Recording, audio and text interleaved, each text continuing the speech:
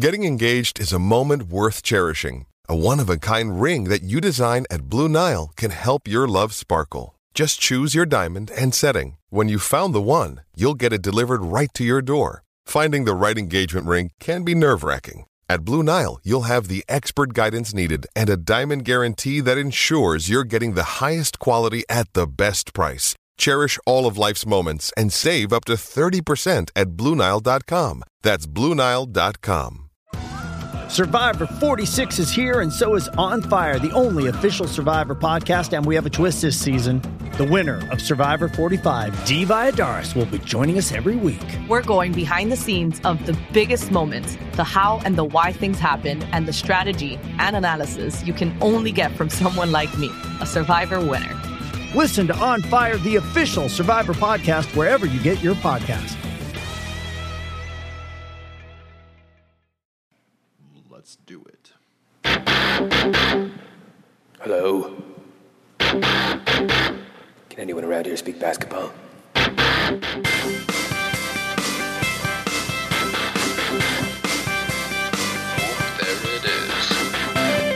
It's the Confederacy of Dunks with Kevin Dowse and Freddie Rivas. I didn't plan that. No, it just came out. Yeah, it was like someone had my man parts in a vice. Well, I mean, it's noon, more energy. Yeah, it's noon. Yeah. Ouch. Yeah, I haven't had breakfast yet. I've just had 2 coffees, guys. So. Yeah, same here. If somebody had my man parts in a vice, I'd be like, I wouldn't make a sound, first of all. Second of all, I'd be like dialing 911. You know what I mean? I'd be so fucking scared for my life. What would you say to a 911 dispatcher? I have my genitals in a vice. Yeah, it would be. Take it out of the vice. It would be an absolute nightmare. I'm Freddie. I'm Kevin. And I'm Matt Duncan. Welcome to the Confederacy of Dunks basketball podcast. Thanks for joining us in the off season, everybody. Yeah, I got in the Funhouse. I made up a fun game. I hope it's not too stupid and it's kind of cool. We're gonna get to it, but first we're gonna intro our special guest. I believe it's his second time on the podcast. Might be his third. I think it's the third. It's the third. Yep. Well, give it up for Matthew McCready. Hey, it's good to be back. Good to be back. Good to be back. Chronicles of Riddick. Chronicles of Riddick. Which reminds me, happy birthday, Vin Diesel. He's 50 years old today. Hey, look at that. Congratulations. Wait, did you actually just have that queued up? I saw it today on like IMDb. It's like, 50. There you go. Wow. Okay. I'm just picturing you waking up at 9 a.m. scouring IMDb. I go right to the birthdays. Yeah. In case it comes up. How you doing, Matt? I feel great. It is early, and I am a night owl, and I work evenings. So, oh dear. Bad. Never mind. I'm backtracking. I'm very bad right now. We've done a terrible thing having Matt out at this hour. and we are basically in Etobicoke, and Matt lives on the East End. So thank you very much. It took a long time. And it's very sunny today too, and it's a long walk from the subway to get here. Yes. Are you melting or what? I'm very pale, and the sun. I might be burning. But you know what? I'm really excited to talk about whatever it is we're talking about. Yeah. Perfect. Awesome. Well, you made a trek here. Thank you. I really like making the host feel bad right at the top. Yeah, I think I'm mad at you for having me is the vibe we go for on the show. Totally. I'm mad about you. Tell me why. Paul, right. Real quick, this happened last week, but we didn't tape then, so we're going to talk about it now. Got some Raptors moves that happened. Can't wait to hear you guys talk about this. Oh, dear. Can you please do that during all the intros? Like pretend to be an audience member that's just a little bit stressed. easily entertained. What are they going to say? That music was the sound of Corey Joseph and Damari Carroll strutting out of town. Yeah, that's it. I think one will be more missed than the other. I think so. Our assessment. I think that's pretty fair. Corey Joseph delivering a very nice Instagram post thanking the city of Toronto, saying it'll always be home. Yeah. It was a dream. Damari Carroll getting out a can of kerosene, just sprinkling it all over the bridge. Yeah, on your thank you Twitter post, don't put Brooklyn on the second half of the photo. Yeah. That was his first error. That was. Let's just okay. say Can you goodbye explain this? Just because Yeah. I actually Okay. didn't see that either. Go for it. Oh, okay. Well, just so like Damari Carroll, when he posted like his thank you to Toronto, half the photo was like of the Toronto fans, and then the second half was of Brooklyn. Just the city, not the fans. Just I think the fans.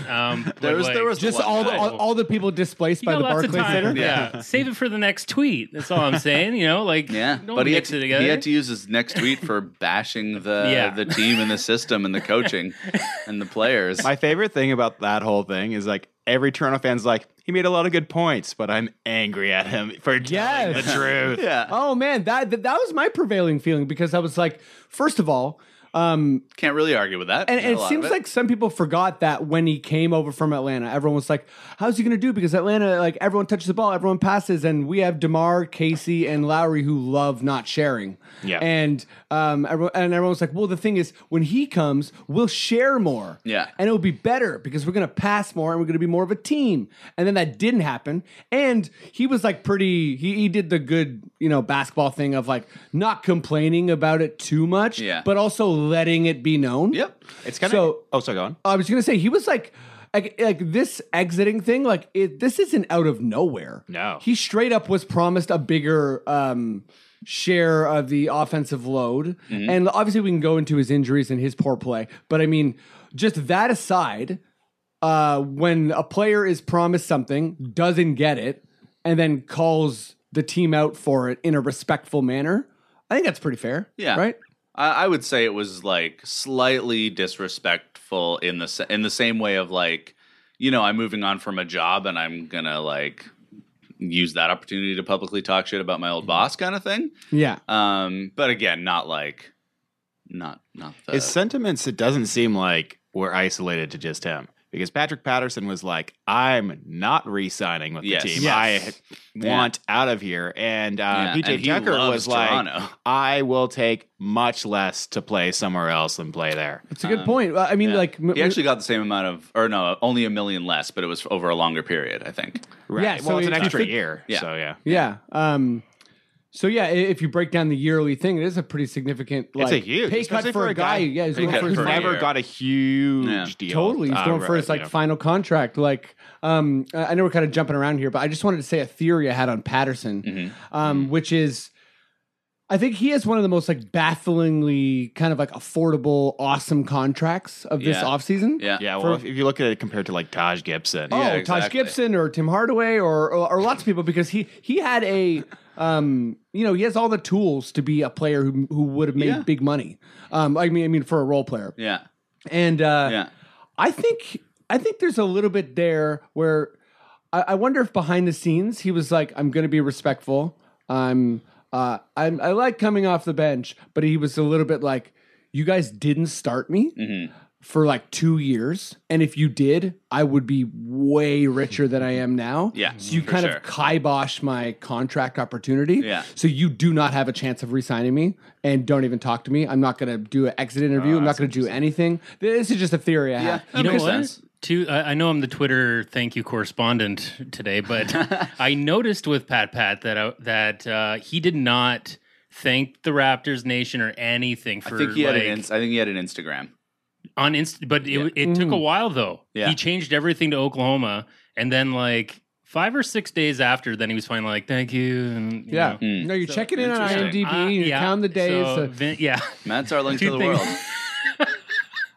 I'm trying to create a conspiracy theory or something. I'm working on it, guys. So anyways, The thing with Patterson, he also played himself out of a contract in a lot of ways.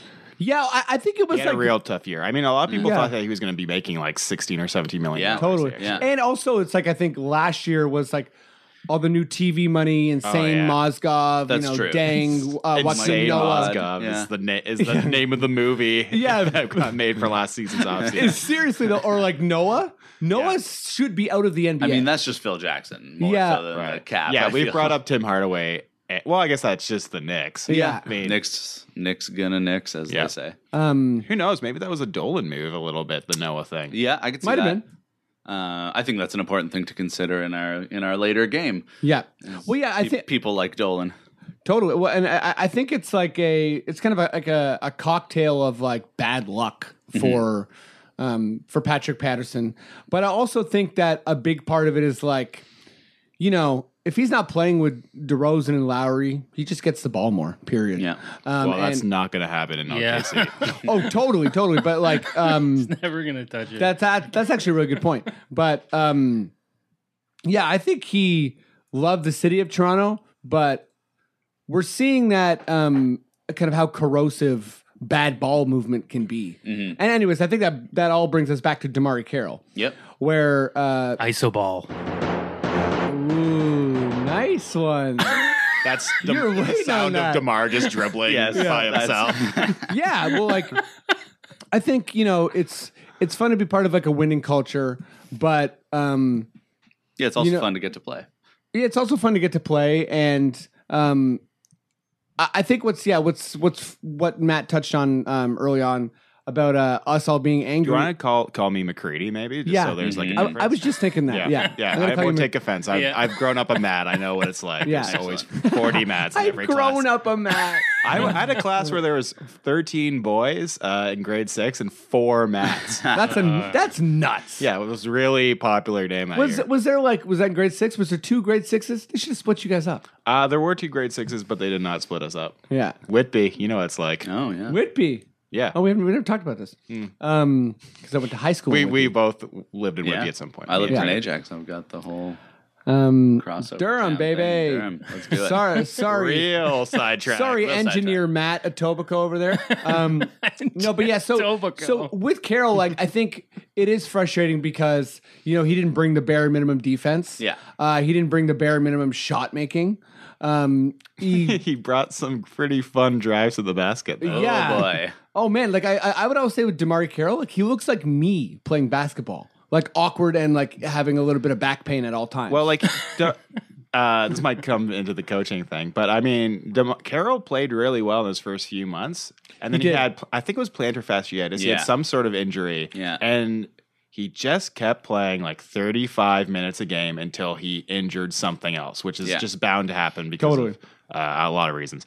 And then he was just never the same after that. Yeah, pretty much. And he's at that. And I know I've heard Scuttlebutt through a lot of different podcasts and such that Atlanta was very worried about how he was going to age and his body in general when Toronto wow. signed him. Interesting. So to just like keep because they rolling- offered him a contract, just not as much. Yeah. So that's interesting. but like for the Raptors to just keep rolling the dice with him and hoping that he wouldn't get injured was It's the Raptor way. Yeah. Yeah, I started noticing. I mean, like, not to do a whole nother sidetrack, and we've talked about this, so we don't have to go for it. But I But started. we're gonna go for it. I started noticing the Raptors training stuff around Amir. Amir Johnson Yeah. was when I was Yeah. like, wait a second, we have injured players, and we just force them to keep playing. Oh, we can go all the way back to Alvin Williams. if we Yeah, wanna like, go. but I remember like, at some That's point the obviously a Raptors had different a at some point the Raptors had a good reputation because I think there was a year where nobody got injured. Something Was like that. was Well, I mean, DeMar also plays a ton. And yeah, doesn't get he hurt plays a very really much. physical style. maybe that's and- just his personal conditioning. Could be for sure. But Yeah. yeah, like our training staff. Well, Mir would be limping around the court all the time. The Raptors are like 14 and 55. But no, we'll just keep busting Yeah. him out there. Totally. I mean, yeah, obviously Lowry and Carroll, and yeah, we've just been rolling out injured guys. Well, Lowry's always had injury problems. Yeah, but he has these weird, like, kind of he also like. just leads the league in minutes and plays his body to dust every year. Yeah, he's an unathletic small point guard who leads the league in minutes. Good thing you signed that player to a long-term deal. We're- Well, yeah, let's shift into that for a second. Just we don't have to touch on each contract individually, but yeah, well, Matt, what's your feel on the roster next year? And are you yeah? I heard a kind of interesting theory that I agreed on. The Raptors, they're 3 years away. They had this core for basically the next 3 years. Yeah. If they were to pretty much the only options they had was bring back this core or tear the whole thing down.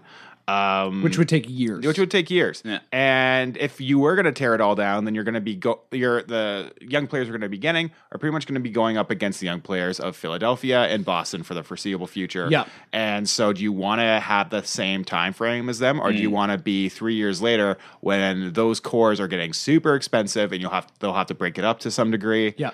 So I heard that, I was like, okay, I'm kind of cool with it. At the same time, I like kind of like. You like the car that you have, but it's like kind of rusty. But you could get this like maybe I don't know, maybe save up for a new car. This analogy makes no sense. I was like, yeah, you just want it'd be nice to think about saving money and buying something kind of cool in the future instead of just rolling back and doing some repairs on a car that will never win the race. But at the same time, I don't have season tickets, right? If I had season tickets, I would be happy that this happened because I don't have to watch the games. Yeah, I do have season tickets, I'm very, very happy this happened. I was just listening to a podcast with, I think it was the Ion Basketball podcast with James Herbert, the Raptors kind of correspondent for them, and he made a point I've heard a couple times, which is like you can like it's only happened a couple times ever in NBA history where multiple free agents. Like big time free agents have joined a franchise in 1 year. Mm-hmm. For the most part, it's piece by piece. It's Harden, which opens you up to get Howard, which didn't work, but then opens you up to get Paul. So if you think about even like OKC, it's like, oh yeah, they got Paul George. That's so dumb. He's going to leave or whatever. It's like, or it's some weird magical stroke where he doesn't leave because he looks at Lonzo Ball and he's like, no, I'm not playing with him. I want to play with Westbrook. And we won 60 games this year. And guess what? Wall, or not Wall, but like some big free agent wants to join OKC. And I think like a lot of like big time assembling of like really good teams is piece by piece by piece. So that's why I think staying relevant is really important. Like you just need to be in that, especially for a franchise like the Raptors, where you're never ever going to have some offseason where it's like, oh my God, LeBron and Chris Paul are coming here. They're assembling all their friends and the banana boat's happening in Toronto. It's like, that's not how Toronto works. So I think staying relevant is huge. Yeah. I pictured them, just at like the flooded island on a banana boat, and it was hilarious. That's hilarious. Poor Chris Bosh. I just saw something when you were talking about that, and I've been watching a lot of ball in summer league, Lonzo Ball, and he looks great. He looks great. He looks like so. And here's the thing: if Boston wants stars to come and sign with their team, if they're trying to build all these stars, what star would rather play with Tatum than Ball? I know Ball is like the ultimate. Like he's I'm a selfish player. I want to play with like what seems like to be like the most unselfish. Yeah, like the main knock on Ball as a prospect is that his usage rate was very low for a collegiate player, which is exactly what you want if you're like, Westbrook or Paul George or something. And he barely dribbles even. There's like, he encourages movement. Like if you want a guy who's going to create a culture, that's like such a good place to start. He looks fantastic. Like I haven't, admittedly, I've probably only watched like, a couple different like of those 9-minute condensed highlights for. Oh yeah, where you see none of the ghastly turnovers. Yeah, exactly. He's not very good at dribbling. But like I would say like Ball looks like the number one pick. I think so. Yeah, right now anyway. I mean, Dennis Smith Jr. could be one of those guys who just takes Rookie of the Year. And Smith Jr. Man, that guy's got hops. He's got crazy hops. Yeah. And I think people like. It's unfortunate that Fultz got injured because I'm sure he looks like a complete package. I'm sure, but I think that like things are it's all like relevancy or like recency bias or whatever. But like in a lot of people's minds, Fultz is already like the 6th best guy in the draft. He's been like bumped. That's so insane. I know it just happened so fast. Meaningless summer league. Yeah. I'm sure Philly's like, no, he's not. Watch. Yeah. What would be your over-under for total games played by Simmons, Fultz, and Embiid this year? Like all together? All together, yeah. Probably so like 246 would be the max. I'm going to be optimistic. I would say 180. 180? Wow, I'm going way lower than that. I was going to Embiid, I guess. I was going to say 100. I'd go like 150. Yeah. Yeah, I don't see like Fultz. I'm so worried about Embiid's body, and it pains me to say Simmons because I is love only him. going to play if he feels absolutely perfect. Mm-hmm. What was his injury? Foot. It was a broken foot. Oh, the foot stuff is really nagging. Yeah, especially, and people don't realize how tall like he is. He's like 6'10". This like very tall, mobile thing is like keeps being like, no, don't do that to a body. Yeah, I feel like it keeps happening. Joseph, should we talk about that quick? Yeah, let's just wrap up the wraps here. Yeah. I'll just open this by saying I think Joseph was awesome for our franchise, but I think that as far as like ceiling, looks like he's hit it, and I don't see Joseph becoming, at some point getting a faster release or being much more efficient with the ball. I think who knows? Like he had some really good games starting, but as far as the Raptors getting rid of him, he was already a lost asset. Yeah. Like we weren't gonna have the money to re-sign him. Like signing Lowry. Don't you think they could have gotten something for him though? They got nothing for him. Well, we got Miles. They essentially got CJ Miles. The organization of the deal was structured differently because of cap space, but it was essentially, I think, a Miles for Joseph trade. Well, I think you can even kind of like pan out further. I think it was basically Carroll and Joseph for Miles, Hamilton. Oh, sorry, Carroll, Joseph, and those 2 picks. Yeah. For Miles and Hamilton, which we very quickly waived. Yeah. So I think it was like a salary dump, and then also we got basically the 5th best 3-point shooter in the NBA from spot up, and it was all kind of like it happened at night and then in the morning. It was all one transaction basically. Obviously it wasn't, but I mean like for Masai and Co. I've just heard different takes where people have said like, why couldn't the Raptor, like even like the Dunked On guys who seem very in tune with the cap and legal ramifications and things are questioning. Everyone should listen to that podcast, by the way. It's very good. If you ever want to understand how the money works in the NBA, those guys are amazing. And they are confused why the Raptors, like maybe they did and maybe there's no market for it, but for a person who's like clearly at least above average backup point guard, for sure, for $7 million 1 year, like a second round pick, a couple second rounders, a late first seems possible. Maybe. But okay, I guess what I'm confused about, it didn't Miles do a sign and trade? No. Oh, they traded him for like I think they traded him for a player exception or something, right? No, it was for a guy that they picked that Indiana picked in 2009 who was never going to come to the NBA. Oh, yeah, 29-year-old journeyman. The Bosnian guy. I thought that Indiana was like, listen, we know you want Miles. But I mean, they have nothing to do with Miles. Miles is an unrestricted free agent, so they could just. And it wasn't a. So was he? I for some reason when the trade happened, or I mean, like this is new to me because I totally thought that they were like, listen, if you give us Joseph, we'll allow you to give Miles the money he wants because in unrestricted free agency, like you can't pay him that amount of money. Right. I don't know. No, I might just be wrong. Well, no, then otherwise I'm with you, and the trade makes no sense. There was because it's like it was essentially the trade allowed the Miles signing to happen. So in essence, it was Joseph for Miles, but I think that it was like an agreed upon thing. But I think the way it was arranged also changed like 3 different times. The reporting of it, right? So maybe it just like was originally a sign and trade, but then it fell apart, and they're like, okay, well, we'll send you Joseph anyways. Yeah. Which is weird because I feel like they could have thrown Joseph in to the Brooklyn thing and at least saved a second round pick. Yeah. You know what I mean? Or something. You know what I mean? Yeah. Like, although that second round pick is hilarious because we got it for Jeff Weltman. That's right. Yeah. So that's we got it for an assistant GM. When Weltman went such to an excess pick, it's insane. Yeah. He was the GM at the time. And right. Oh, but sorry, like it's one of those things where he's the GM for sure. Masai's the GM, right? Yeah. Like when it comes down, I always feel like who's making the final decision? Is it Masai or Weltman? Yeah. I feel like it's got to be Masai. Yeah. Can you guys just quickly touch on the JV situation? Apparently, like it must be getting really annoying for Masai right now because he's been trying to trade him since the deadline. Went heavily on the draft day, and like it seems like it's the final point of the restructuring that they're going through. Is to get rid of him, but everybody's saying that he's like the type of big man that doesn't exist anymore. So it doesn't look like he's gonna stay here and also take his player option because he knows he's not gonna make that much money again, right? I would hold on to him. He's 24. Me too. I can't imagine his value gets any worse this year. Totally. I think it's probably at a low point right now because there's a lot of talk around him being done.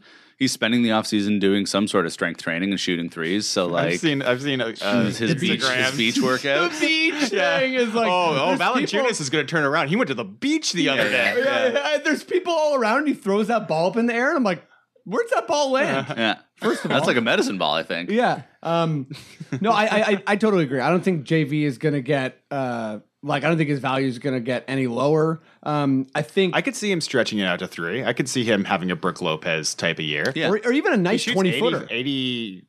80% from the 3-point line. Like Yeah. he could. Like I could see him becoming like a 35% 3-point shooter for sure. And if that's the case, then his value goes much higher. Although his main problem obviously is defending the pick and roll in space. Yeah. And lateral quickness in general, which is a general problem for him and JV. Not JV, DeMar. Yeah. Yes. Terrible lateral quickness. But, same explosive ass. Brook Lopez is not a great defender either. And he, he was tradable. Got a nice young prospect for him. Mm-hmm. I think JV, I don't fully expect this to happen, but I think, it's not like a player is what they like. It's not like they are what they are at 24 necessarily, but I think for JV, he's not going to get much faster. Yeah. And he's not going to get many more touches. People rarely get faster as they get older in the NBA. Exactly. But the fact is that not the fact. I guess the general perception is that his conditioning is terrible and his work ethic is terrible. Right. Yeah. Which I've been reading and you can about. change that. Yeah. You that can can change- change. you It can change that changes Lowry. perception. Lowry got It quicker changed at with Lowry. 30, which is Totally dumb, but no, but I think with JV, he's got good hands.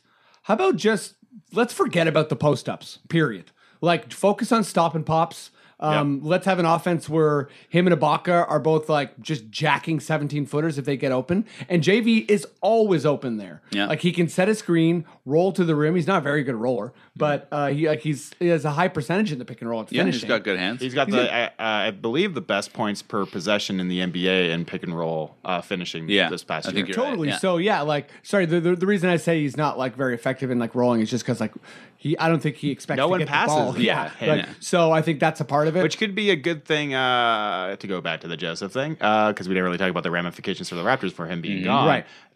With DeLon and and Van Vliet, which smart Totally. gamble on those young guys. They both look like why they're not? quite promising. and I think DeLon, dude's 6'5", Yeah. can play defense, and is looks like threatening to be a shooter, maybe?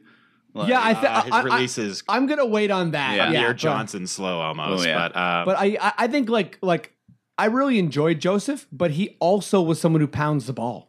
Like the Raptors do We not don't need another one of those. We don't need people who dribble, basically. Yeah. And that's what I love so much about Miles. Miles is super ineffective when he dribbles even twice. So all he does is jack threes, and he's really, really good at it. Yeah. So I think he's going to have a very, very simple role, and for a guy like DeLon is going to come in and just pass the ball way more than Lowry and way more than DeRozan. So I think that could be okay. And as far as the 2-guard lineups, you could have Lowry at the 2, DeLon at the 1, and it could be pretty effective.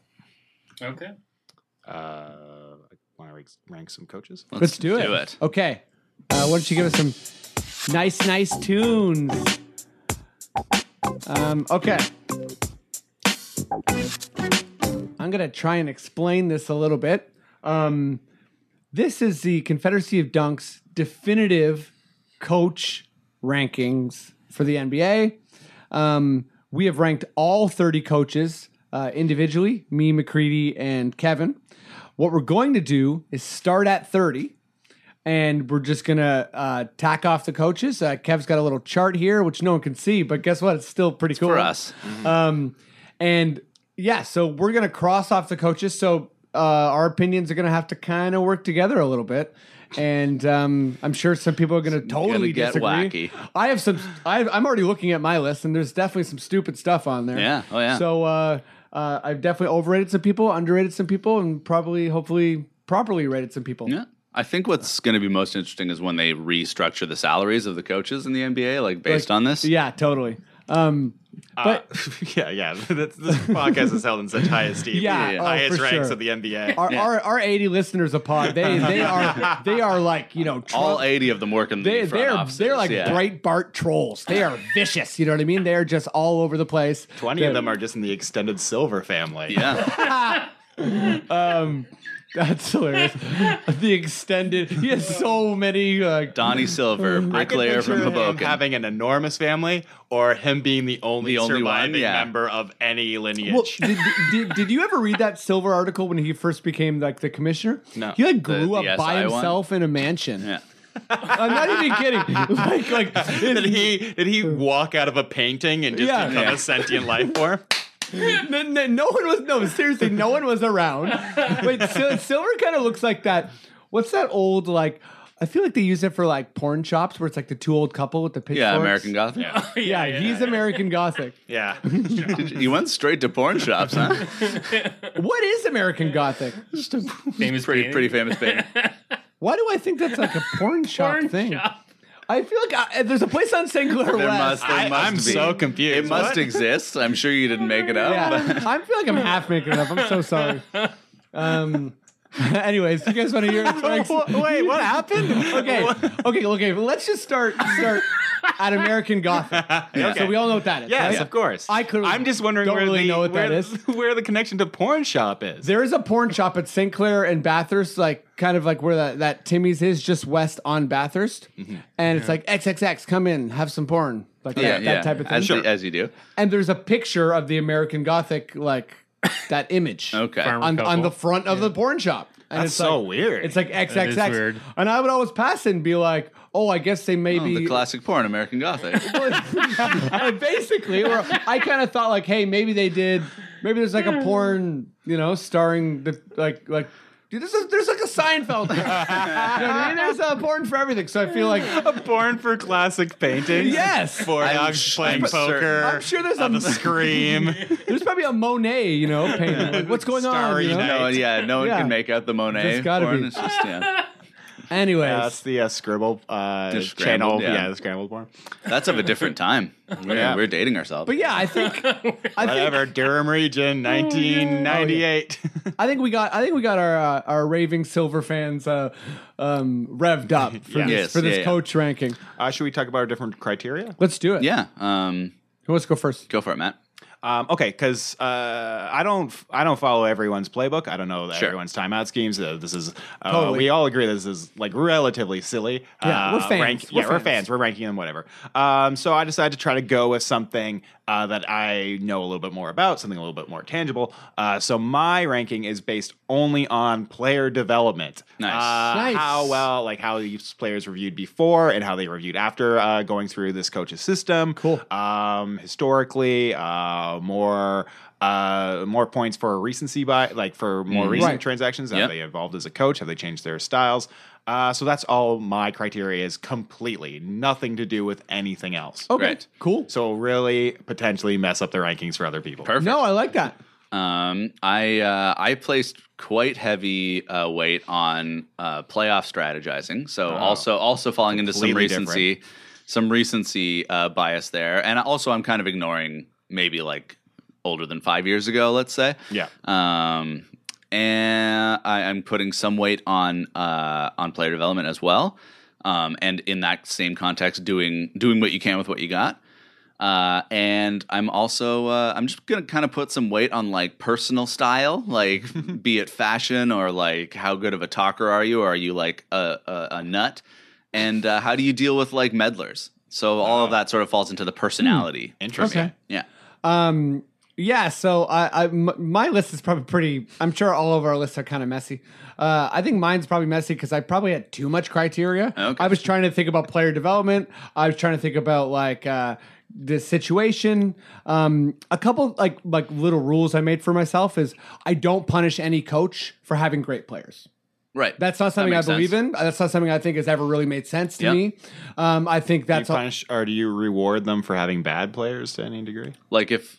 I'm sure we'll get. I there. kind of focus on like, a little bit. So I think if like let's say a coach has only really had garbage players, but I think they've showed me a couple things. Yeah, that doesn't hurt them that much. But ultimately, I think success is probably my biggest. Yeah, factor. I mean there is a number you can attach to that, right? Totally, and I also think that even getting the job of coaching great players is a that's an indicator of you're a guy who is ready for that. Yeah, And that's you're a guy an indicator is of trusted leadership by in a a sense. franchise to do that, can manage those personalities, all those kind of things. Or you're just Derek Fisher, and you're like, Or Yeah, that can happen. Yes. But Derek Fisher, he like got a big time position and like sucked it up and got bounced. Is that what you mean? Oh yeah, I mean, yeah. If you, nearly everyone who's a coach in the NBA has incredible qualifications to do so. Right. But Derek Fisher was just basically a lackey He of was Phil there, Jackson, yeah. and so. Oh, he's like, yes. Sorry. That was my point.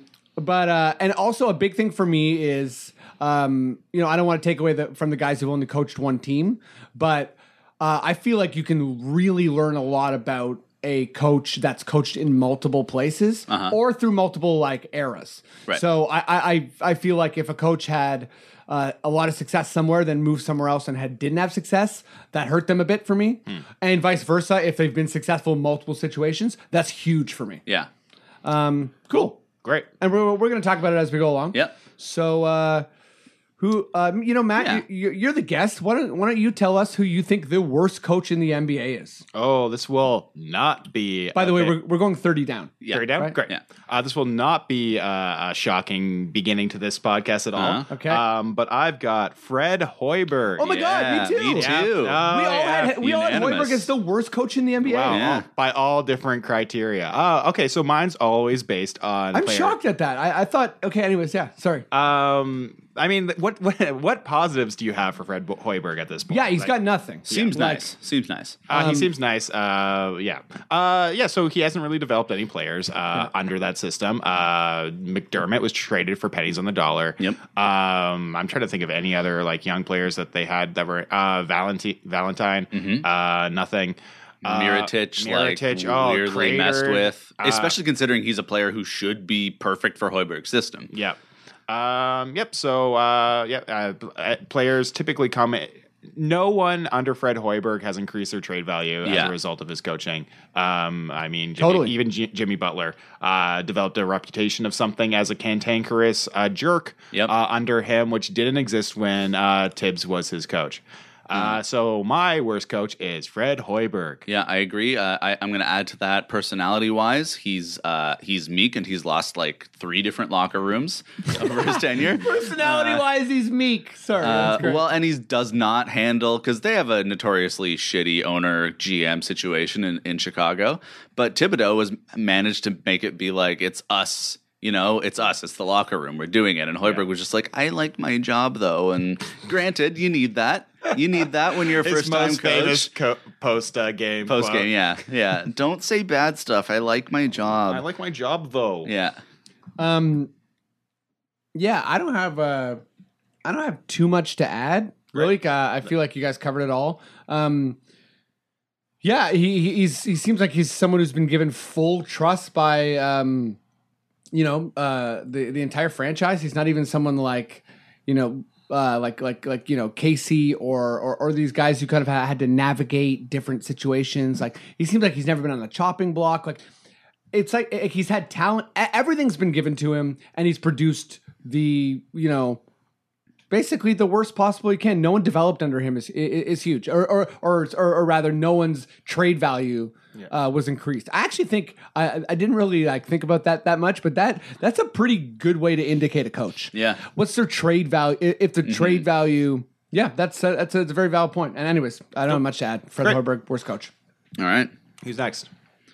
I'll go. I'll do number 29, and this is. This is more of an incomplete than a ranking, but I'm going to put Earl Watson, number 29. Oh, Earl Watson, my number 21. Ooh. Yeah. High on Earl Watson. No. Only based on this criteria, really, was 21. I think it really is. This isn't even necessarily a bashing of him, less so than it really is just like he sort of got the job by default and then kept it because he was... seemed like he had gained the trust of his players, but no one's exploded under him, I would say. Well, Devin Booker, I guess, but he's still developing as a coach. Yeah, I also had Earl Watson at 29, so me and Kev are agreeing. Right. I think it's fair to say it's a little bit incomplete, but at the same time, when it's the NBA, you got to pull out all the stops, even if your team's garbage. And, we'll get to other coaches a little bit later who've also kind of had nothing, but still shown something. Yeah. Brooklyn really has nothing. But I still think that, I know I'm adding this in after the fact, but as far as trade value, I don't know that Earl Watson hurt Brook Lopez's trade value. I actually think he Earl Watson's Phoenix coach. Whoops. Why was I thinking Brooklyn? You guys should have stopped me a long time ago. It all still applied up until you said Brook Lopez. Until you said Brook Lopez. That's hilarious. I still had him at 29. So that goes to my point of like he hasn't really made a big you know what? showing. In all fairness, I think I had him at 21 because I was like I don't really know how to assess Earl Watson, and there's people I dislike more. So. Right, fair. Well, a little bit of spoiler alert when we get to Kenny Atkinson. Matt, do you have anything to say about Earl Watson? You had him ranked way higher, so way higher. He was above a bunch of people I dislike a lot. For player development, Ulyss gave him some playing time. I don't know if that was an effort to tank. It probably had a lot to do with that. But at the same time, Ulyss went from being I can't remember, like something like 36 overall pick to having legitimate trade value and looked like a decent player. Bender and Marquise Chris, neither one of them, I think, really improved their stock in the past year. Bender particularly, I don't know, like that probably more comes down to them as players. Chris looks like he's a little bit lost, both basketball IQ on the offensive and defensive end. I guess, the jury's still out. If Chris is, especially if his awareness, which might have more to do with a coach and other layers of player development, if that comes along, then maybe Watson will be higher on this list when we inevitably reconvene next year. Well, we do it every month. yeah. Great. All right, Freddie, number 28. So my number 28 is Kenny Atkinson, ladies and gentlemen. Kenny Atkinson. A couple points you never heard before. He didn't have much going on for him in Brooklyn, but he still did a pretty bad job of it. Obviously Jeremy Lin got injured, didn't have much to begin with, but I'm always wary when a coach can't establish any type of culture. I think all 30 teams in the NBA have the option of having a culture, because let's say like you have the absolute worst talent in the NBA. Try something. Yeah. Be like some weird zone team. Yeah. To defend Atkinson a little bit, Lopez changed his game completely in the past year.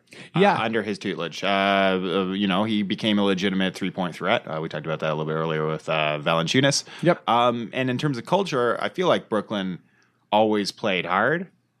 Which is something for sure for a team that is completely lost. Exists in a smoking crater, yeah. And what talent does this team have? At all? They're super bereft. When Lin was back, they looked okay. Yeah. They were pretty decent down the stretch, actually. They were the sneaky fantasy guys team where it's like, who's playing tonight? Oh, he might be good. Yeah. I'm sure a lot of people won daily fantasy money off. Yeah. Off them. Which is a nice way to make money, by the way, if you're ever looking to make money. It's daily fantasy. Yeah, totally. I quit my job for daily fantasy. It's tough. I feel bad for the teams that are just awful, but I guess for besides what you mentioned, which is, it's not insignificant, the lack of success and the newness, I guess I don't give that much to new coaches, because I'm like, hang around and show me something, because I still haven't seen. Who knows? I think the book's probably mostly still out on Kenny Atkinson as a coach. Yeah, exactly. I think once they get more talent, we'll have a better look. But I think from the guys I have ahead, I've been able to see more. Yep, I had him ranked as my 17th best coach. Oh wow! No, 18th. Sorry, 18th. Yeah, I had him at 20. Cool. Moving Monster on. Freddie. I guess it's me. Yeah, 27. All right. Well, I had this coach ranked as my 29th best coach. And this is probably going to be the dumbest one yet. Okay. But I had Tom Thibodeau, 29. Whoa. Terrible at developing players. Is that true, though? I think so. What about Derrick Rose, Butler, Noah?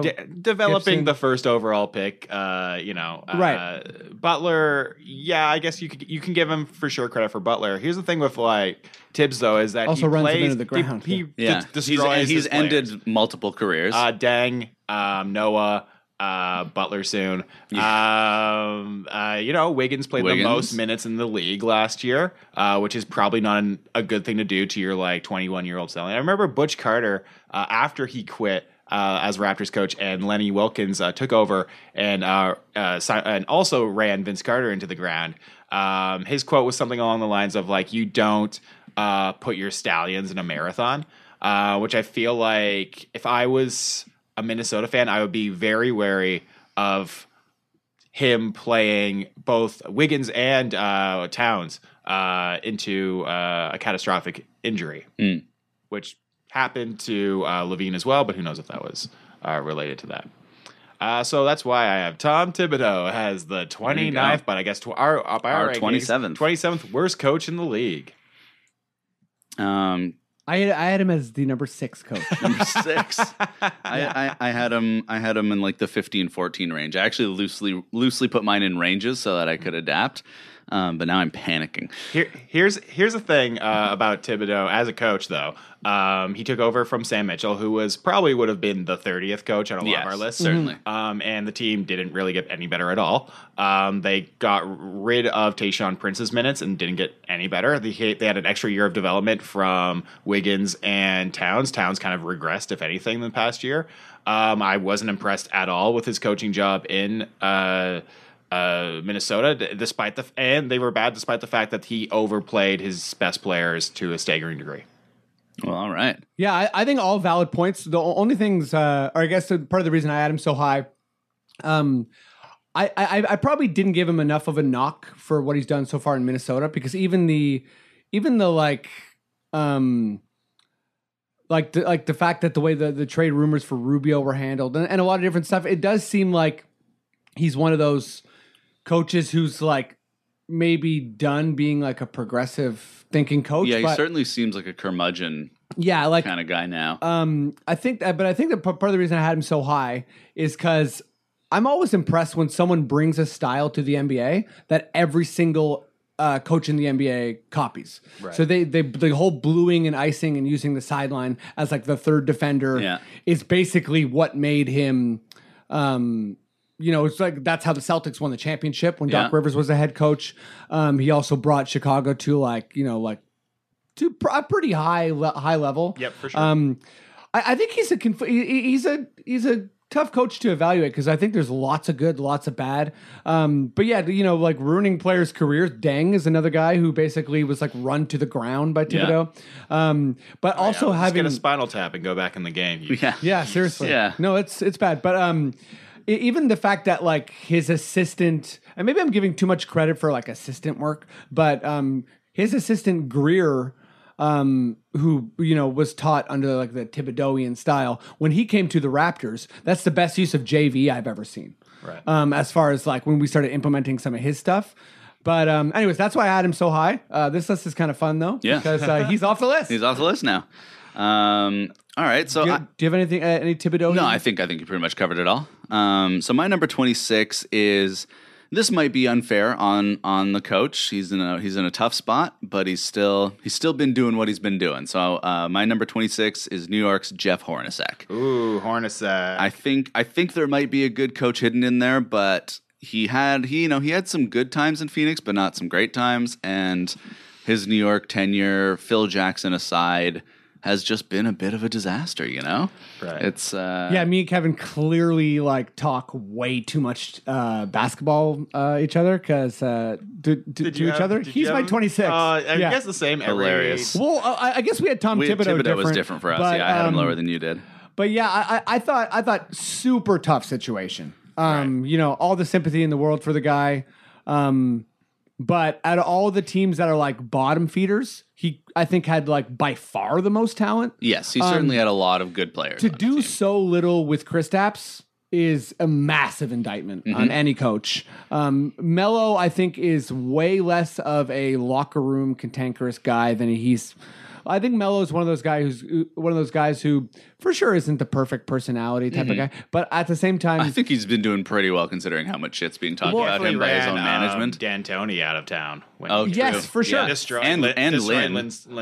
Which kind of makes the Houston thing pretty interesting because for all the like, oh, Melo's going to Houston, like D'Antoni talked a lot of shit about Melo, and it's all like correct stuff. And if there's one thing that D'Antoni's proven is that he's an excellent coach of super teams of middling defensive quality. Yeah. Oh, The Lakers was the only stop on D'Antoni's resume that was a complete disaster. Yeah. Yeah, but that had more to do with everyone's back breaking. And I'm sure we'll get to D'Antoni, but you want to know what's interesting about him is like, I remember when he was with the Lakers and he's like, Gasol's got to shoot the three, all this kind of stuff. Everyone's like, you're crazy. Oh yeah, you look back at it, it's like you see Gasol now. It's like he literally just started. He basically gave Pau Gasol like a couple extra years to his career by making him change his game. Although it's like I think the season where that happened just looks so ugly. Yeah. But also, I probably am lower on Kobe than like most basketball fans. Oh, not me. Well, yeah, exactly. But I think awfulness of who he is aside, I think there's so much negativity of Kobe on the basketball court that he's got to be like the coach nightmare. Yeah, certainly. For most people, he's like everyone says like coaching the star who's falling apart is the hardest thing to do in the NBA. He's the biggest example of that. Yeah, just swinging back to Hornacek because we went way far away. We did. That was great. No, I love it. Hornacek. Yeah, so he's worked for probably the two worst owners or organizations in the league. Sarver and Phoenix is a nightmare. Yep. They had a good thing going a few years ago, and then they're like, let's add a third point guard, even though we can't possibly play our three most Bledsoe, Dragic, and Thomas all at the same time. And then let's trade a very valuable pick for another point guard. Yeah. So Just insane. really stupid organization. And then I can't judge him based on what happened in New York this year, just because of Phil Jackson demanding that they play at the triangle, and just how stupid that whole organization is. And I feel like the Carmelo being a problem in the locker room comes more from the higher ups in that organization, right? Than I don't think that was a Hornacek problem. Right. I had him ranked, I think 23rd. Okay. Yeah. Cool. So it's like within the range. Around the right range. Yeah. Yep. Freddie. I was just going to say, well, close it up on Hornacek? Yeah, one last point on Hornacek is this is probably like totally unfair of me, but I think that Hornacek should have calculated the fact that Phil Jackson had that disaster with Derek Fisher and been like, guess what? I am not doing the triangle. Fire me. Yeah. And then I think that if he got fired from that situation, people would be like, "Oh wow, you're a man of principle." That said, I have no idea. I would be like, "What kind of triangle do you want, Phil?" I feel like NBA politics are like, do what your boss says. Yeah, so it's unfair. Funny that your biggest critique for him as a coach is that he didn't demand to be fired. Basically, well, I think it sucks for his legacy that he has his disaster year. Yeah, right. And for a newish coach who I think did okay in Phoenix. Yeah. That's a big blow. Yeah. Great. Okay. All right. Next up at 25, I have. I guess this is all similar in the 20 in the late 20s range. Yeah. Or at least for me and Kevin's criteria, because it's like you haven't seen that much. But I have David Fizdale. Mm-hmm. I think he's busy. I think he's really clever. I think a lot of his clout comes from being an assistant in Miami, which is great. But I definitely think it is a transition to be head coach. I thought he did fine with Memphis, but I didn't think he made them better than they were. I'm sure a lot of that's personnel, but I don't think. I remember when Dave Yeager was with Memphis. I felt like I was seeing some stuff where I was like, okay, this guy's got he's got some stuff going on. And anyways, I think this might be unfair. But I just didn't really see, or I don't feel like he gave them any extra advantage. Yeah, I had him a bit higher. It's interesting to me because I feel like the GM in Memphis was kind of like leaning away from grit and grind, which is interesting because it's their identity, but it's also Well, it's like Randolph's just slow. getting older. And too. Randolph's getting older. Yeah, exactly. So Tony Allen too. Like he's on the free agency market. I don't even think anybody wants him. No one's going after him. So, and they got the broken bones of Chandler Parsons. Oh wow, yeah. Totally. And it's I feel like he just kind of got there, and they were like, I don't know, do what you want. So that's sort of. I think there might be like. Where did you guys have Fizdale? I had him 13th. Okay. And I also probably would have had him a lot higher on that list as well. I think he did a really good job in Memphis last year. I felt Memphis was going to be pretty bad last year. Yeah. But he kept them pretty in the playoff hunt the entire year. They were in the playoffs. They just don't have the high-end talent. I think Gasol had a really good and different offensive year. I think he definitely added the 3. That's true. So I don't know. I thought he was pretty good. Yeah. I don't have too many strong opinions on Fizdale. Yeah, same. Jermichael, his improvement was a part of the reason why I had him higher on that player development list. And I feel like and Conley also improved.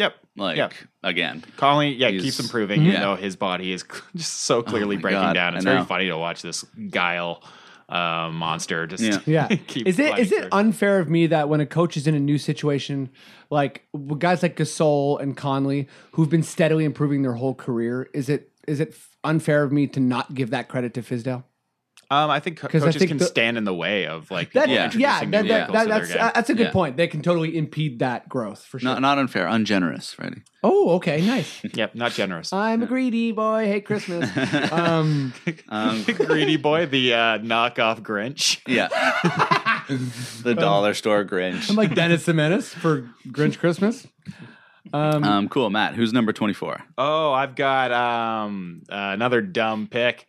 Dirty Doc Rivers. Oh yeah, I had him low as well. My number 27 on my list. Before when I was saying not too many dinosaurs left. 28, sorry, on my list. He's one of them. I mean, as a coach, he's obviously got a lot of like good points in terms of like being able to communicate with his players. I think typically people like him. I don't know. Apparently Chris Paul and stuff, but Chris Paul doesn't seem like the easiest guy to coach either. Yeah. But I mean, like he doesn't.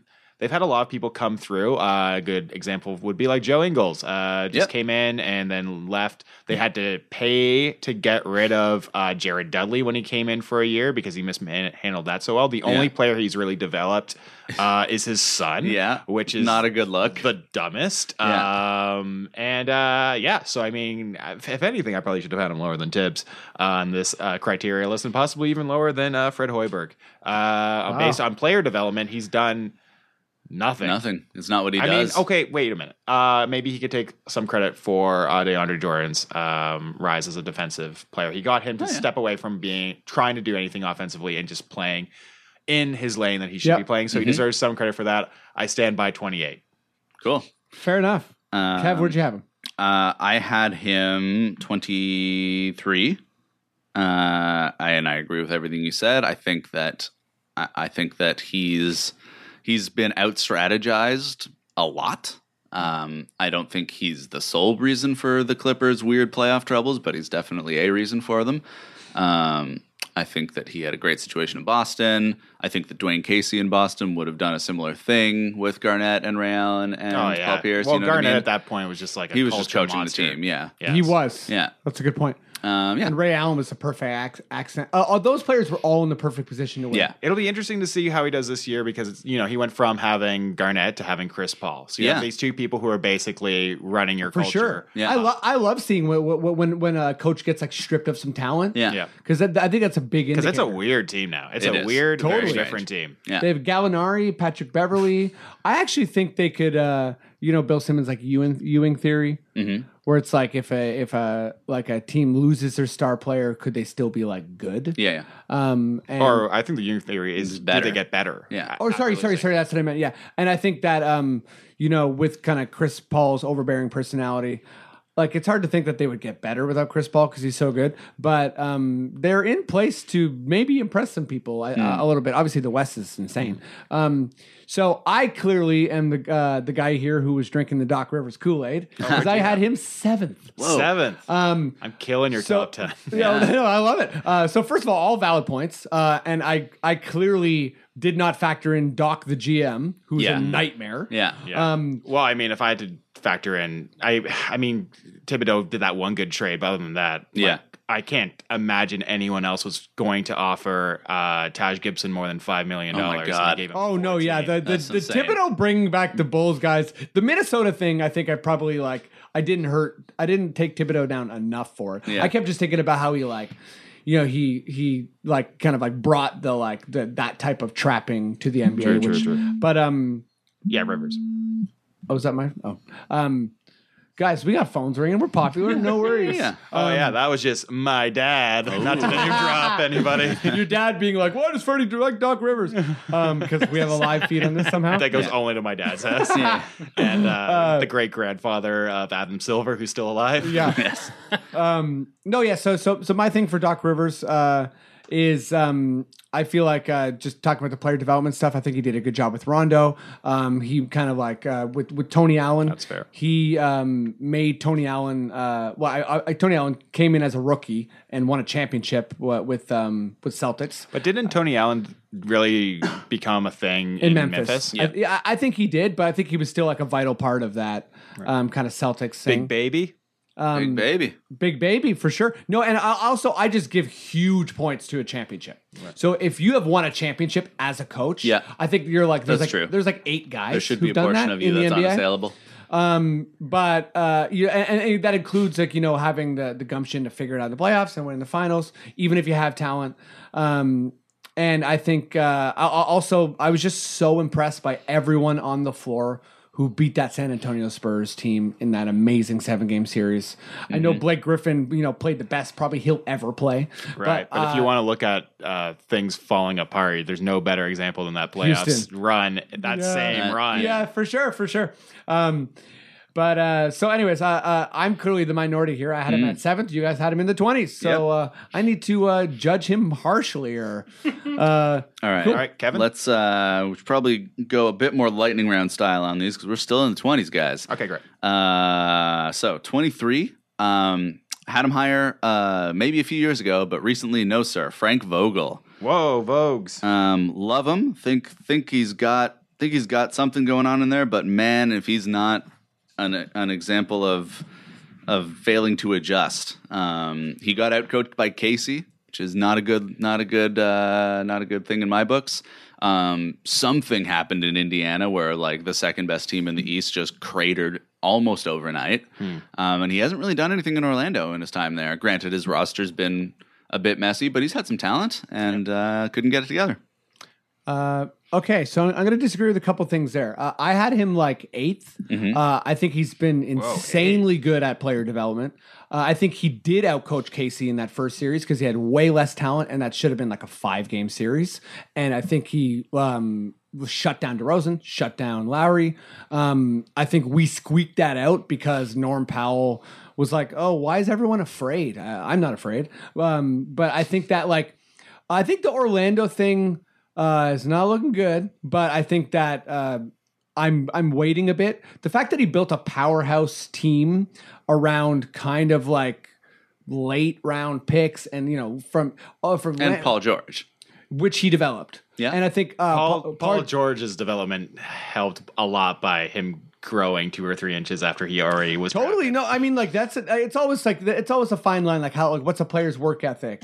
Right. How much do they do themselves? But as far as raising guys, it's basically everyone on that team who wasn't David West was a product of Vogel, and that's Granger, George. Actually, sorry, not George Hill, but Lance Stevenson. You kind of go down the list, and he turned a guy. I think that Indiana team was always way better than it should have been. So where are you going to rank George Karl on this list if he was still in the league? That's what I gotta ask you. Where would I rank George Karl? George Karl. I feel like his book has cratered him into like I'm just low 50s. being a jerk. George Karl, I think is. This is a tangent written all over. Yeah. I feel like we should ignore this. Abandon. Let me just say that George Karl has coached so many teams that he would be tough. Yeah. Okay. And he's weird old racist. Yeah, exactly. He's done Just like nothing Frank for the Vogel. trade value of anyone in Orlando at all. Is he? Oh. You would have thought that a player like Biombo would be perfect for him, and Biombo was absolute garbage. Like unplayable. Yeah. Fournier didn't develop. What's his name? The point guard, Peyton. Didn't really do too much. So I mean, the disaster that is Orlando since he came in was where I had him at 25. So pretty much around this range. Yeah. Great. Yep. That's all I gotta say. All right. Cool. So I'm next. You're at 22. I am at 22. Yeah, a lot of my bottom guys. Were basically guys who haven't shown me too much. So this is Michael Malone. I thought like he got a lot of credit for like being friends with Boogie. Was doing good for like a couple games, which is nice. And I think he's been basically like okay in Denver. I don't have much to say in Michael Malone. I think he like just has not coached that much in the NBA, so he's a tough guy to evaluate. But not too impressed by anything really. I had him in my middle tens. I think he's been a product of like some weirdness. Like he looked like Sacramento was it was so early in the season, but it was like maybe finding some form. Almost got Denver to the playoffs last year, and Denver, didn't have a ton happening with the Gallo injuries and the no real point guard situation. Got another year out of Jameer Nelson. So I think he's like solid, but unspectacular. Pros, player development. Jokic. Yes. Obviously, Huge. did a really good job with him. Gary Harris. Not Moutier. Not Moutier. But yeah, again, it's always tough with players. I mean, it's all weird. Again, like Boogie played the best basketball of his career under him. Yep, totally.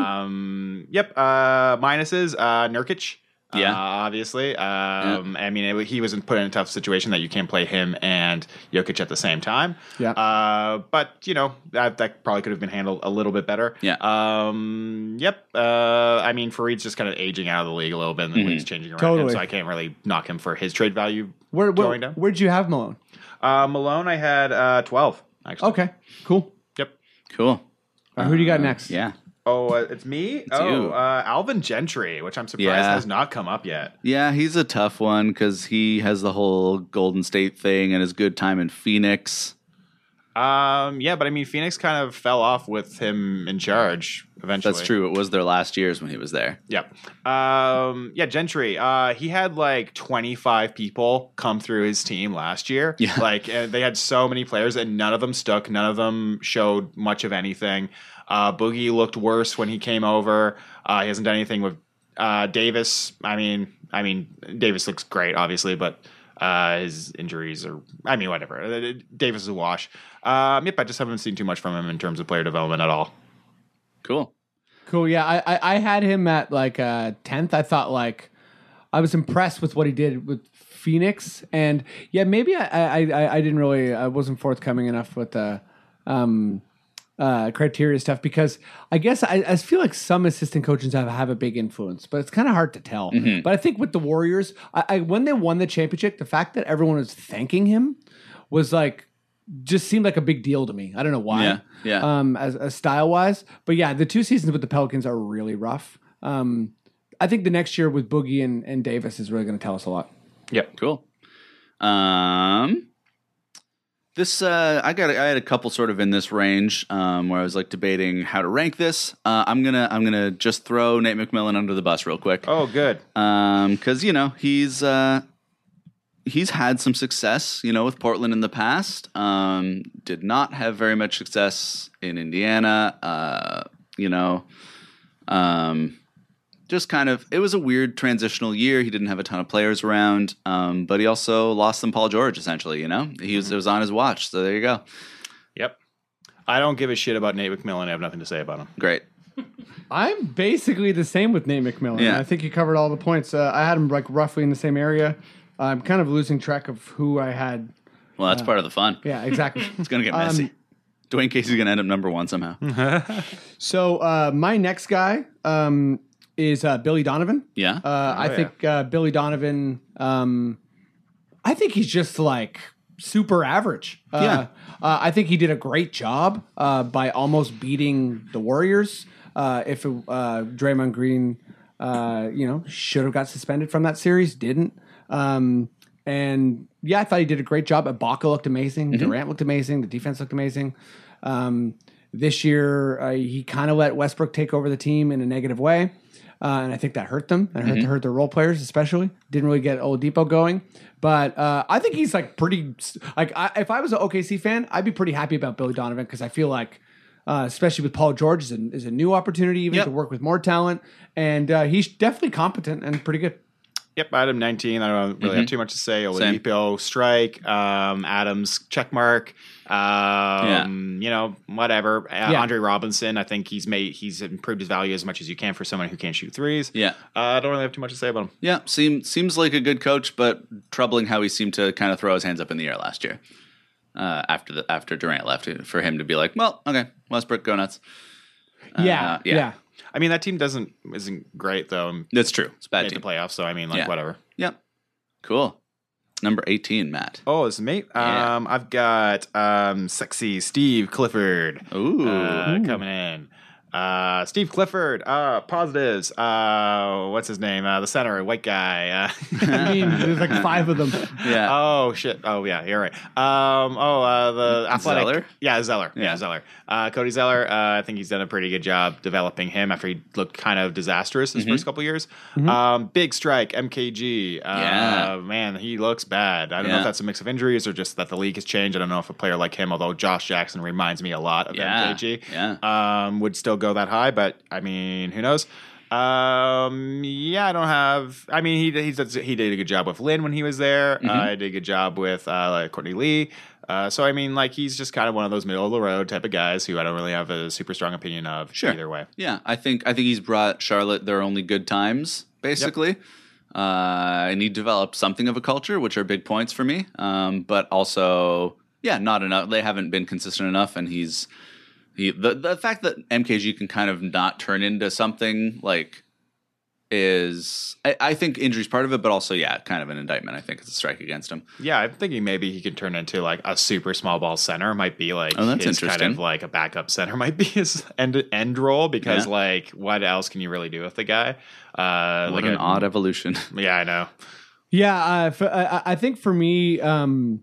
I was really high on Steve Clifford, like maybe like 2 years ago, but I think that like the last year was really rough, and I think he's done a really good job with what I believe is the very worst GM in the entire league, and the worst drafter in the entire league, Michael Jordan. I think he's just an absolute fire. Has not had a good time. Running a franchise, I think, is just nonstop shooting himself in the foot, drafting bad players. Kaminsky, come on. But I thought he did a great job with Kemba. Yeah, all his most of his player development stuff has been pretty solid. And I think he's kind of like outcoached his situation. Yeah, but the last year was rough. I don't even really know what happened, especially with Batum. Yeah, it seemed like everything was like. Yeah, it seemed like they were supposed to be a playoff team. Yeah, oh for sure. I don't know what happened to Charlotte last year. It was weird. Don't look at me. Doesn't help that I didn't watch a single I'm Charlotte looking at you, man. Yeah. All right, number 17, Brett Brown. Probably got something there. Just not yet. Just hasn't shown it yet. Hasn't done anything yet. That was a real fun 30 games last year when Embiid was in there. But yeah, that's why I got him in there. I think he'll be okay, but not yet. Yeah, I had Brett Brown a little bit higher than this, but like basically right around the area. I think he has done. I think like out of all the coaches in the NBA, he's had a lot of years to show it, but I think he's done the most with the least. And what I mean by that is, sorry, not the most with the least. He's had the least. Yeah, he's very much had the least. Like he's done enough with the least. Yeah, kind of. Yeah, I'm very happy he hasn't been fired. Yeah, me too. That would be really unfair. I think we'll learn a lot about Brett Brown coming up. Yep. because he's got like a lot of really weird players. Check marks, Holmes, Rashawn Holmes, TJ McConnell, TLC. Covington. He's got negatives. I don't know if you can really blame him for this, but Okafor has been a pretty big disaster. Yes, totally. And I feel like he at least didn't get in the way of Embiid, although anyone could coach him. Yeah, totally. Okay, are we at Adam 16. It's you, 16. I got Dave Yeager here. Yeah, I agree with that. I think he's, he's just all right. He showed me some nice stuff in Memphis. I had him higher simply because of his post game after they were eliminated from the playoffs before he got fired. That tearful speech, just being like, "These guys, I'm so proud of this team." I gave him big points in my book. That's very nice. Yeah, that makes a good coach. yes, yeah, exactly. Teary speech. It's funny what stands out in our our minds. Cool. Not too much to say about Yeager. He did a really good job in Memphis, developing a ton of different players. I thought so too. And then he took Hield, who was struggling under the tyranny of Gentry, and turned him into what looks like to be a decent player. Yeah, he could be fun. Yep. I had him at 11. Nice. Okay. Yeah, I had him at 15. Who'd you have at 15? At 19, I had Tyronn Lue. Yeah. Hasn't really, I don't know. Hasn't had to do too much. Hasn't had to do too much. So it's like a weird kind of ranking, really. Love kind of rebounded a little bit under his watch. The superpowered offense last season was pretty neat, like once they hit the playoffs. Oh, for sure. I would have him ranked higher. This is a dumb thing for me to even talk about. Tyronn Lue in the middle somewhere. But he did get stepped over by Iverson, and that's still the most famous thing he ever did. Yeah. And will always be the famous thing he ever did, even in the finals after winning as a coach. Yep. I had him super high because I think winning championships is huge. Yeah. Working with LeBron or working against LeBron or just having LeBron all over you is also huge. But I think he made every role player super effective these last 3 years. Yeah. And he outcoached Steve Kerr for the greatest comeback of all time in basketball history. So I think that's pretty big. Yep. Totally fair. Where did you have him? I had him 8th. 8th. Nice. Cool. But yeah, it will always be that caveat of like LeBron's also kind of a coach. Mm-hmm. Yep. But I think having that I think Golden State finished with the best offense ever in the playoffs, but Cleveland was there for a little bit. Mm-hmm. So yeah. Cool. Moving on. I guess it's me. Well, ranking in then just above the median, I'm going to have our guy in there, Dwayne Casey. Oh, okay. Yeah, we're at number 14, right? Yeah. Pretty close to where I had him. This is where I had him. I think I obviously have just like the Homer frustration against him. He's developed some people very well. Some people have definitely improved greatly under his watch. I think he's also stunted some people. I think his strategies leave a lot to be desired, and then he'll go. Who would you say that he's stunted? I would think he stunted JV a little bit. Right. But the Lithuanian coach hates JV way also more true. than Casey does. That's also true.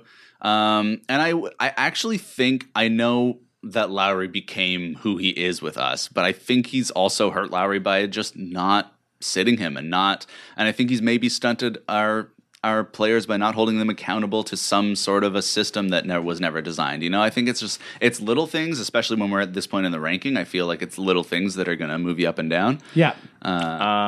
Pros. Joseph improved a lot under him. Cabot Close now a huge star, as we all know. Yes. That's a weird alternate reality. I don't know. I felt, I think he put Ibaka in a better position to succeed than Vogel did. That's for sure. Certainly. I had him 6th. I think he's nice. always done a good job Talk me developing people. So the first person in my top 10 who's been picked. Nice. Cool. Yeah. Weirdly enough. I think Casey is like a master developer, but I also think he's one of the very worst tacticians in the NBA. Yeah, has been outcoached in every single playoff series he's been in, and I also think that similar to Thibodeau, he has injured many of his players by overplaying them. I think he's a coach with a lot of positives, a lot of negatives, but as far as a player developer. Like, it doesn't get much better in the NBA. Well, I mean, could you imagine any other coach doing a better job with DeRozan, a guy who can't? DeRozan, you can go through the list. DeRozan, Powell, Patterson.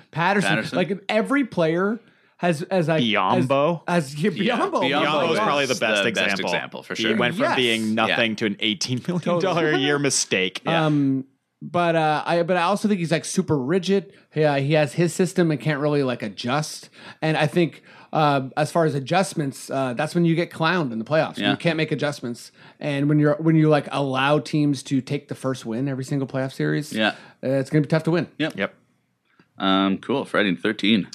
Okay, here we go. 13. I had him much lower than this. But I got Terry Stotts. Oh yeah, Stats. he's always my forgotten guy. Yeah.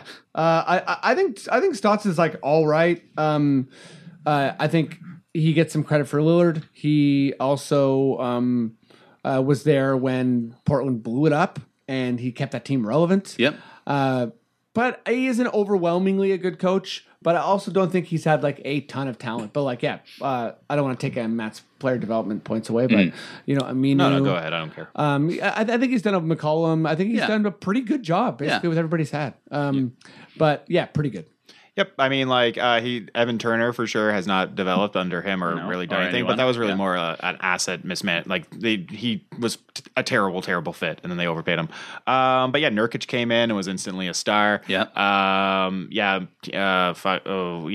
the backcourt. I'm blanking on their names for some reason. Lillard and McCollum both crush under him. McCollum especially was a development curve for sure. And he was a late pick, wasn't he, McCollum? I think he was like in the 12 or something, somewhere around there. You're right. Alan Crabb also. Alan Crabb. Not lighting the world on fire, but somehow got $20 million.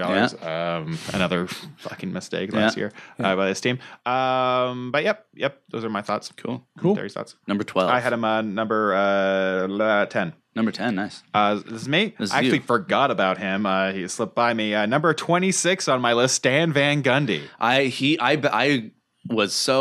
had such a tough time with Van Gundy. I was interested to see where you guys. I also had Van Gundy. I think I had him 25th at one point, and then I forgot to put him back in later spots. That's weird that we're forgetting one of the most memorable coaches. I think it's because really he's been so good, but my God, has his time in Detroit been bad? Yeah, it's been a real disaster. I mean, I'm blanking on a lot of names. Starting point guard for Detroit, Jackson. Yeah, he's just done nothing with him. Yep. I mean, Andre Drummond. Been good but bad. He's like he really tried to develop Drummond too. He gave him a ton of post ups. It just never really worked out. He's had a long time to kind of build something there. He hasn't really brought any unknown players to the work. He did a good job with Morris. Yeah. But Stan Van Gundy, the GM, has also been pretty bad. Yep. Yeah. He's been a disaster. Yeah. Yeah. Yeah, I think it's a tale of two cities because Orlando, he brought that team to the NBA Finals. He basically was like super progressive by having 4 shooters on the floor, which is now what the NBA is. Mm-hmm. So I got a lot of style points there. Mm-hmm. He also had to deal with Star, who basically sabotaged the franchise, and Dwight Howard. But everything in Detroit, not every single thing, but most things in Detroit has been a disaster. Yeah. Right. So forget where I had him. I think I had him at like 9.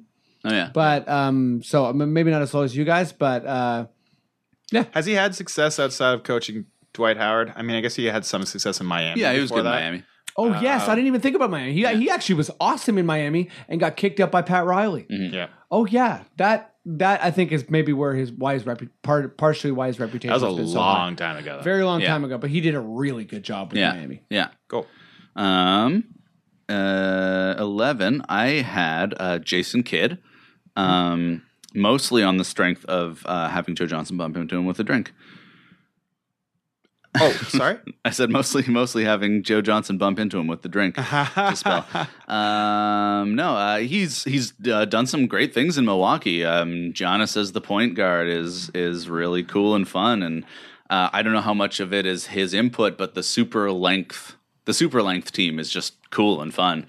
I think he is a scummy guy, and I don't like to say a lot of nice things about him. No, I think that probably affected my ranking of him too, because he's beats his wife and just seems like a real piece of shit. Yeah. But you gotta give him credit where it's due. Yeah. I know, right? Yeah. Well, I mean, like in terms of player development, he's obviously fucking really good at that. Yeah. Tony Snell, Brogdon,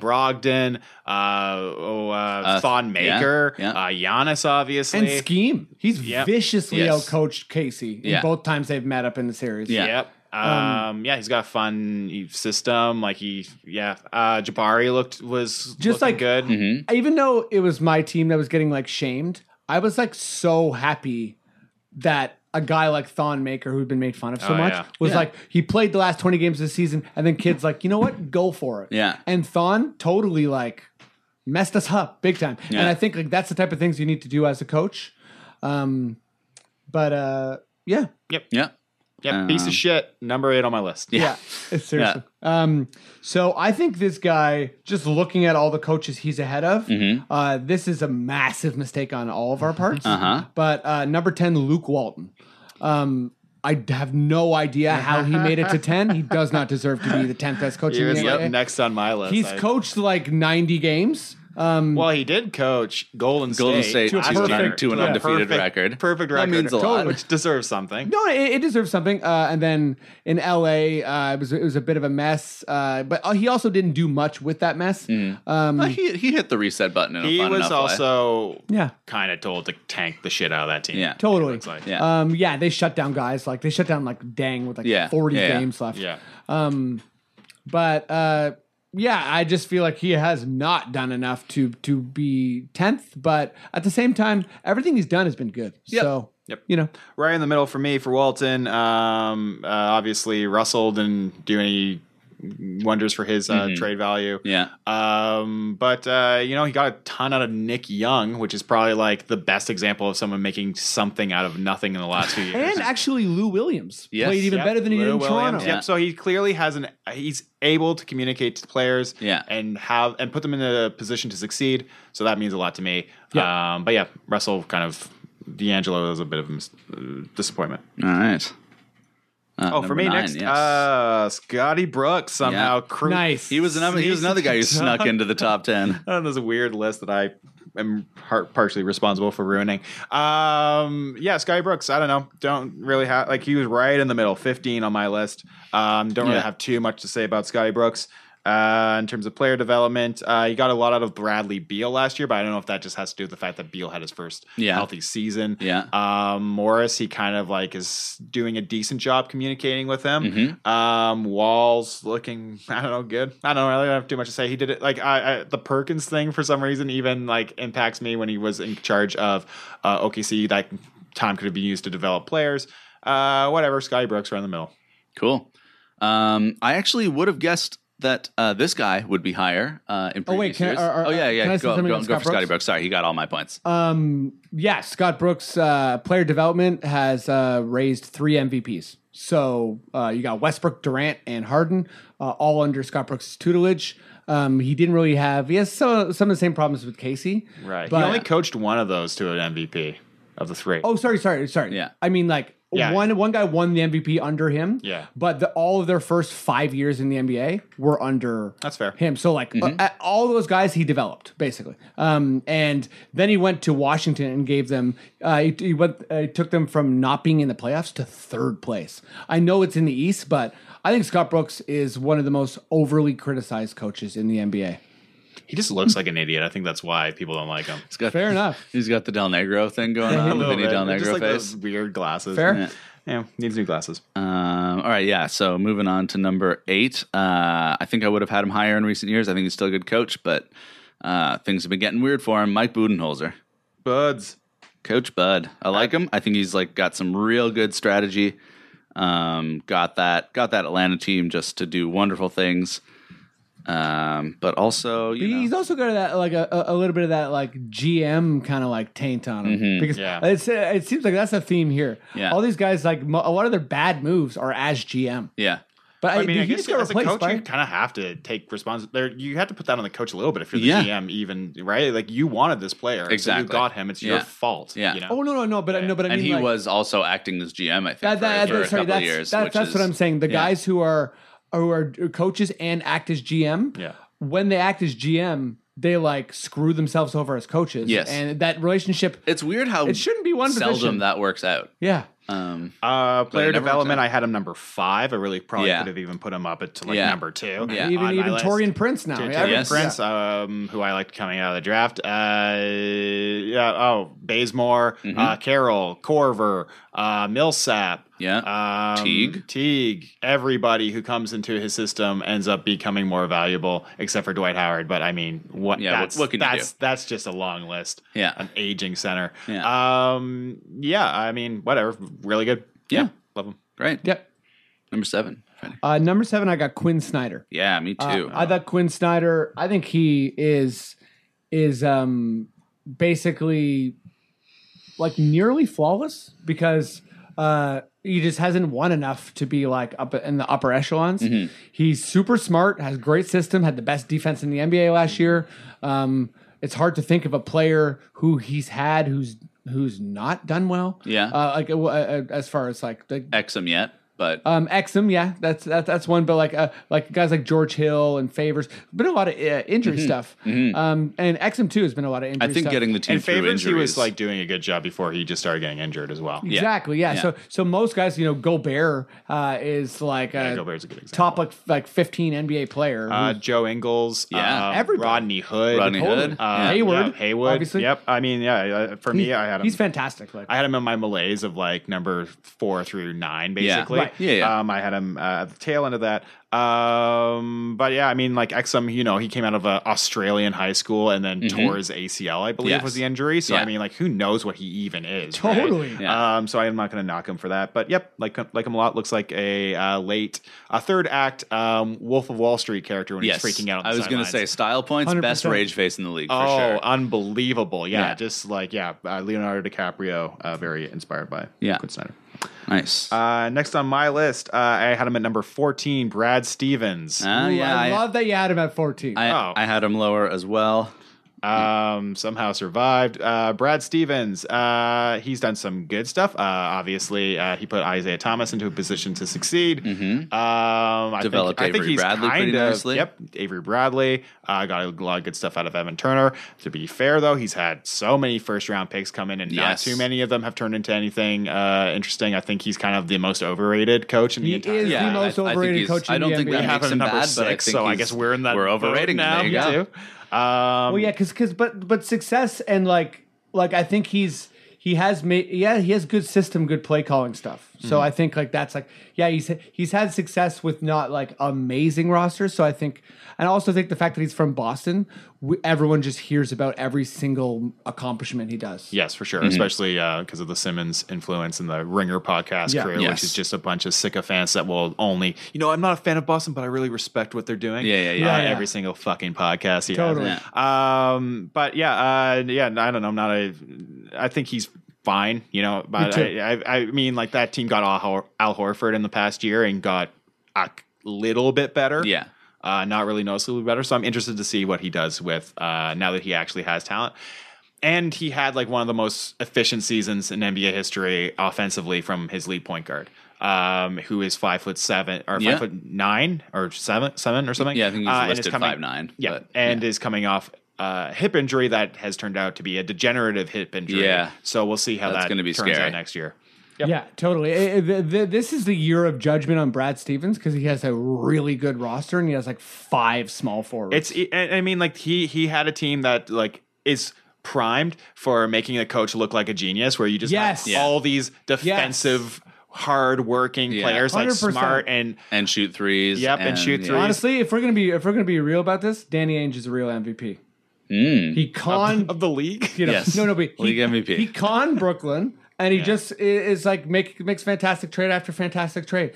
Trading Bradley was very smart. Of course, you don't trade Crowder. Yeah. Anyways, yep. Cool. All right, we're in the top 5. This is a tough one for me because I like all these guys a bunch. These were my top 5. So my number 5 basically boils down to rings, and it's going to be Mike D'Antoni because he's got the least of them. He's a master tactician. I think he's shown that he's done some special things. He was pre-revolutionary with the 7 seconds or less Suns, which is now what the league is. And I think he's amazing. I think he just hasn't won in the playoffs yet. Yep. I had him number 4. Every player does better with him. You can go all the way back to Nash. Quentin Richardson left there and was a disaster. Yeah. I mean, Joe Johnson was developing. I'll call that a wash. Marion played his best under him. Stoudemire, this year he completely rehabilitated the worth of Eric Gordon. Yep. Ryan Anderson had one of his best years. Harden had his best year.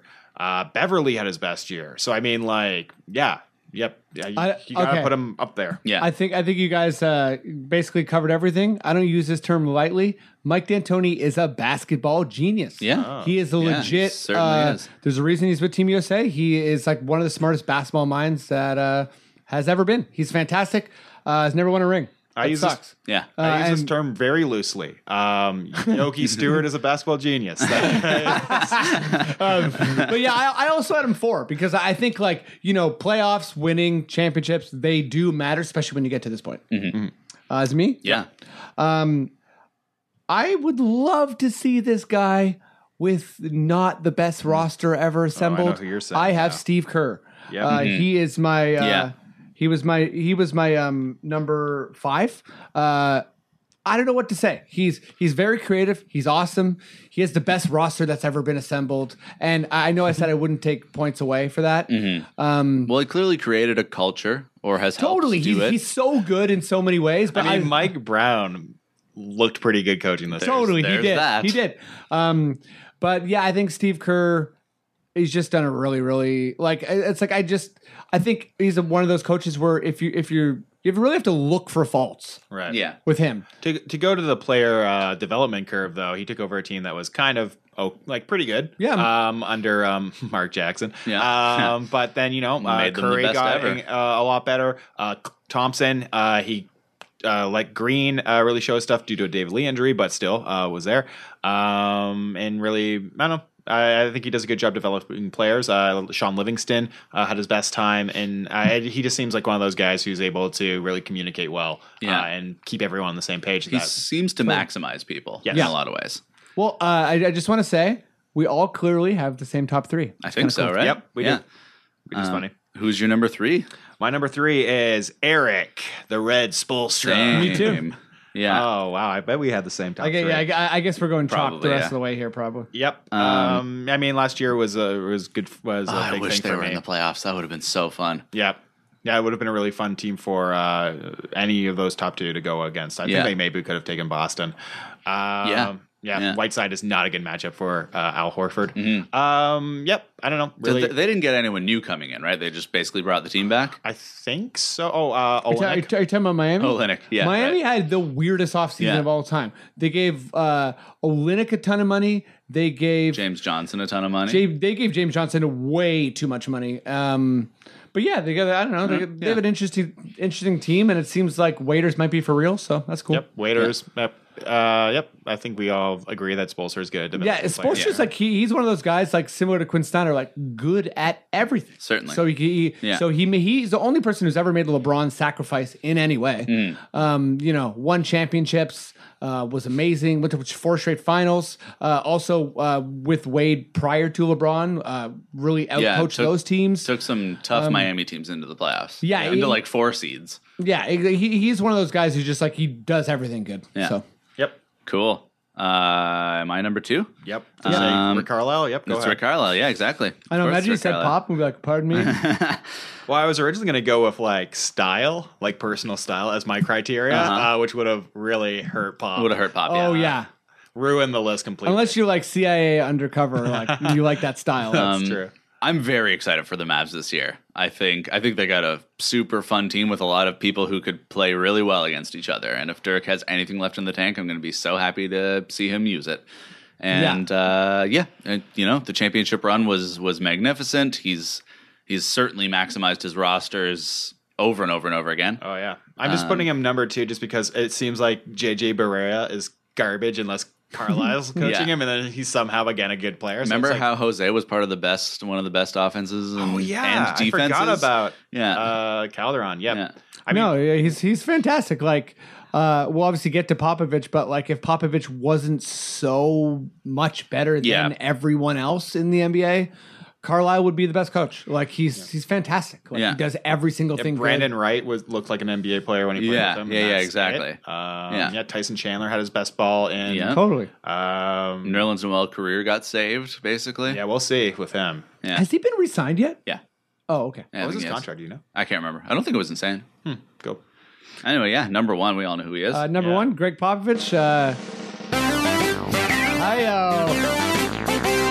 His theme song. Yeah, his theme song. Every shows press conference. It's my favorite song. It's 4 seconds long. It doesn't get in the way. It makes me feel happy. I mean, we barely need to talk about Popovich. If you're listening to this podcast, you know about him. You probably know how good he is, and Every team- he's coached the best defensive teams. He's coached the best offensive team. He's changed so many times through so many different cultures. He was gifted maybe the most like malleable, like cohesive superstar of all time. Also a But you can't personality take- match, though. You can't take that away from him. I don't think Kawhi Leonard was not considered was a 17th pick or something. Yeah, in some ways, what he's done with Kawhi is more impressive than what he did with Duncan. Because there's a part of me that thinks that wherever I was going to say Matt Duncan, wherever Duncan went, I feel like would have won 5 championships. But I don't know that Duncan's Kawhi that would have been special. this anywhere else. totally, exactly. It's not just Duncan. It's you just go through the long Parker even, Finley, Yeah. Jackson, Parker, Manu. Ginobili, everything.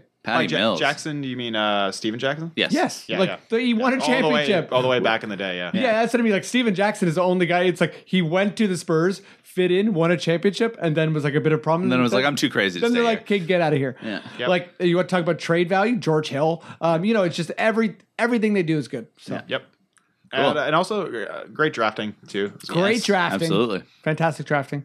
Matt Duncan hates the Spurs, but fair enough. You got to hate some, right? Oh, he also did go back to something that's also smart in terms of just being a coach in a 82 game season, not playing people a lot. Yeah. Also helps with the player development a ton and really gives you a chance to know what you have. 100%. Gives you young guys high stakes Aaron situations. Baines, Bojan. Totally. He created like managing minutes. Yeah. Or he mastered it anyways. Yeah.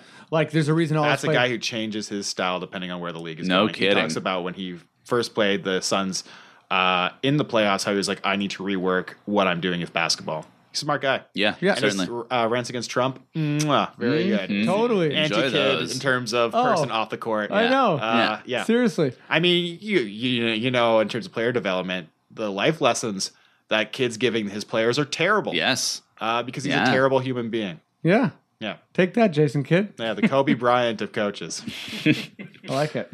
I don't like him. I like it. Yeah. Yeah, I like that analysis. Well, Great. yeah, thanks for sticking around and listening to the podcast. This was fun. Now we rank all the assistant coaches. Yeah. 150 to 1. I think what we might do is there's a Give Me Some Raptors basketball thread. We're going to post a podcast there. Yep. I think Post the list. Get we some should- arguments We should going. maybe post the list and then post our individual lists. Okay, yeah, I'll post my list. I will get with no explanation. I'll Yeah. just put it there. Yeah. Yeah. Top coach. Although I think even if we post this list, we'll probably get ripped on, but it'll be fun. Yeah. Great. Thanks, guys. Yeah. Oh wait. Just before we head, Matt, you got anything coming up? You want to, or Matthew McCready? Sure. Anything you wanna plug? Every single Friday night at the Social Capital Theater near Broadview and Danforth, I produce and perform in $12 Beer Comedy Show, weekly show. I perform in a troupe with Mark Little and Kyle Dooley and Natalie Metcalf, Amanda Parker, and Colin Sharp. It's $12, get you 2 beers and a ticket, so it's a good deal. If I can step on the toes, I've been in it. I've been to watch it a bunch of times. I feel it is one of the best improv shows in the entire city, and you're a fool if you don't go. Oh, thank you. Are you on Twitter, Matt? I started a fake Fringe review project this year, and I somehow got at Toronto Fringe as my Twitter and Instagram handle. That's insane. So if you want to follow somebody who never posts anything, please look me up there. Okay. That's pretty great. Follow him. Thanks, everybody. Hello. Can anyone around here speak basketball?